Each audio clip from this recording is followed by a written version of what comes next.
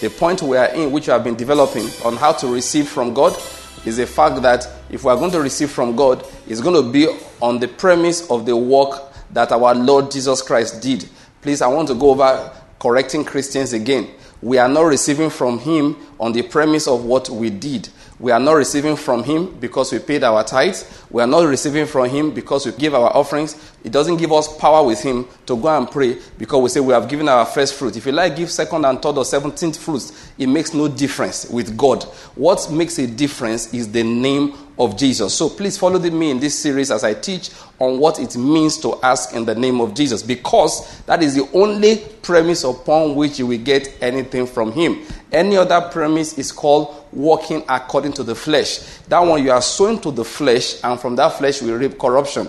If you are going to sow to the Spirit, it will be because you understand your grounds for coming. Jesus said, I am the way, the truth, and the life. No one comes to the Father except by me. Jesus is the reason why you can receive anything from God. So when we say we are asking in the name of Jesus, we are saying that we can approach God because Jesus has paid for our sins. The power of his blood has wiped away all our offenses. We are saying that Jesus did things that made him merit the blessings of God on the cross. And what we are looking at now is what it means to experience the grace of the Lord Jesus Christ.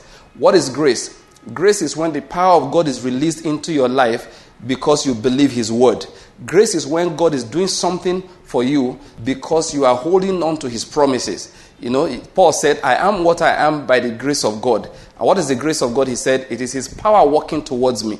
And when he was praying for the Ephesians, in Ephesians chapter 1, he said, I want you to understand the exceeding greatness of his power that works towards those who believe. So grace is when God's power is working towards you. How is that grace activated? It is activated by faith. What we have been seeing is the most recent part of these messages is the fact that Jesus also, apart from being the Lamb of God that shed his blood to wipe away our sins, is also the summary of the promises of God, which is what we hold on to for grace to flow into our lives. I read from 2 Corinthians chapter 1. Let me read it again from verse 20. It said, for as many as may be the promises of God, in him they are yes. That is, all the promises are confirmed in Christ Jesus. So when I want to go and pray, therefore, to receive from God, one of the most important things I will do is to make a demand on the promises of God. Because I've already said I'm not coming by my own power. It's not because of what I did. I'm not going to ask God for money because I have given money. It's a very foolish thing to come to God and say, Lord, I gave you 1,000 naira, you will multiply it to 100,000. Never, ever, ever, ever, as a child of God, come to the place of prayer and ask God to do something for you, and you are telling him it is because you have done something for him. Please, it is not Christianity for you to take your checkbook and wave it up to God and say, look at my checkbook, I have been given, therefore you will give back to me. That is not Christianity. That is another religion entirely. Now what I've been explaining to us here is that what God is doing is to fulfill his promises. So if you are coming to him, remember, he is doing these things because he loved you. We read that from the beginning, that God is doing these things for us because he loved us. I should read that again so that we'll recall it to mind. This was Moses speaking in Deuteronomy chapter 7 from verse 7. He said, the Lord did not set his heart on you and choose you because you were more numerous than other nations. He said, rather, it was simply that the Lord loves you, and he was keeping the oath he swore to your ancestors. That is, God is not doing these things because of what you have in yourself. God is doing it because of a promise he has made and because he loves you. So if you are coming to him in prayer, therefore, you want to receive from him, one of the first things you must do after removing your eyes from your own good works is to make a demand on the promises of God. You must understand this. What God is doing is fulfilling his promises. He is not fulfilling the deal you claim you made with him. I said that last time. Let me say it again. Some people will say that I told God I will do this for him, that he will do this for me. You are the one that made that deal. God did not sign up on it. He just assumed that he did. What God is doing is to fulfill the promise. Whether you have done anything for him or not, you walk up to him and say, dear Lord, you are my Father. You said in your word that no good thing will you withhold from those who walk uprightly. You said in your words that Jesus died to end my poverty.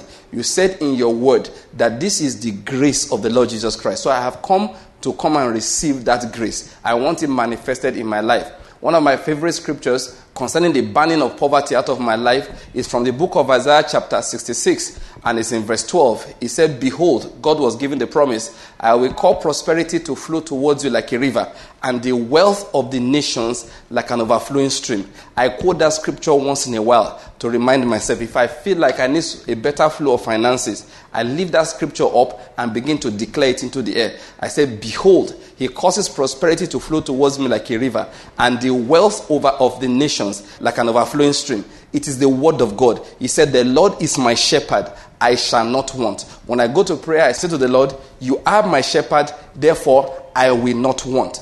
On that premise, I ask him for what I need. If it is you need a new house, you need accommodation, where you are staying right now, you don't like it, and you want God to provide a new place for you, you say, the Lord, you are my shepherd, therefore I will not lack anything. He said, you will not withhold anything from me that is good. He said, you delight, I'm giving scriptures now, in the prosperity of your servants. These are the things you say before God. You say, Lord, therefore, because of these words, these are your promises. I ask in the name of Jesus, I want a better house. I will ask in the name of Jesus, I want an expansion of my business. I ask in the name of Jesus, I want an increase in my financial flow. I will ask in the name of Jesus for better things than what I have right now to flow into my life. Now listen to this. What you are doing is that you are asking in the name of Jesus because we are saying, in Christ Jesus, all the promises of God are confirmed. This is why people don't receive. They will come to God and say, God, I have sown a seed. You will multiply it. Around nonsense. If you know what it means to sow seed, we'll discuss it later.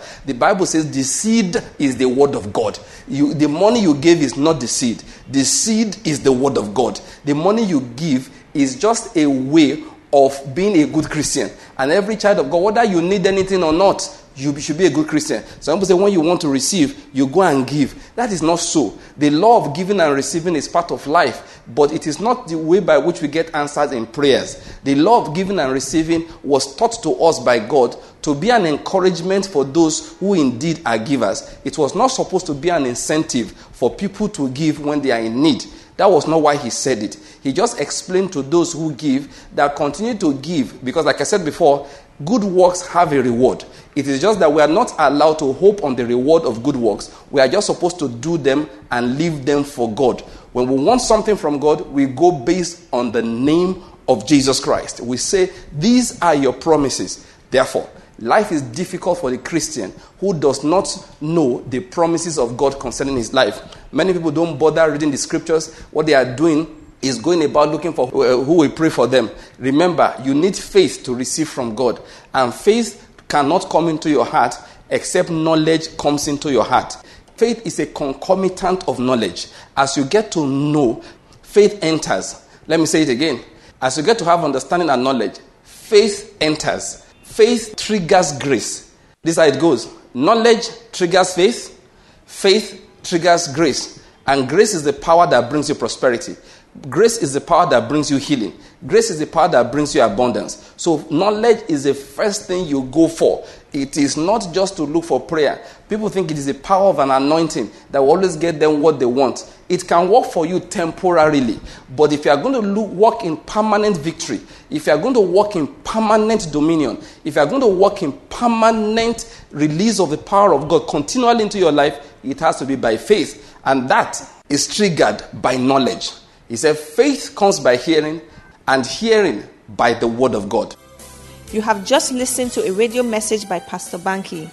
More of these and other messages are available from our website, kwm.com.ng. To contact us, write us at radiosermons@gmail.com, and do not forget to do your part in spreading the kingdom of God by sharing this message with someone else. Thank you for listening, and may the fruit of this word blossom in your life.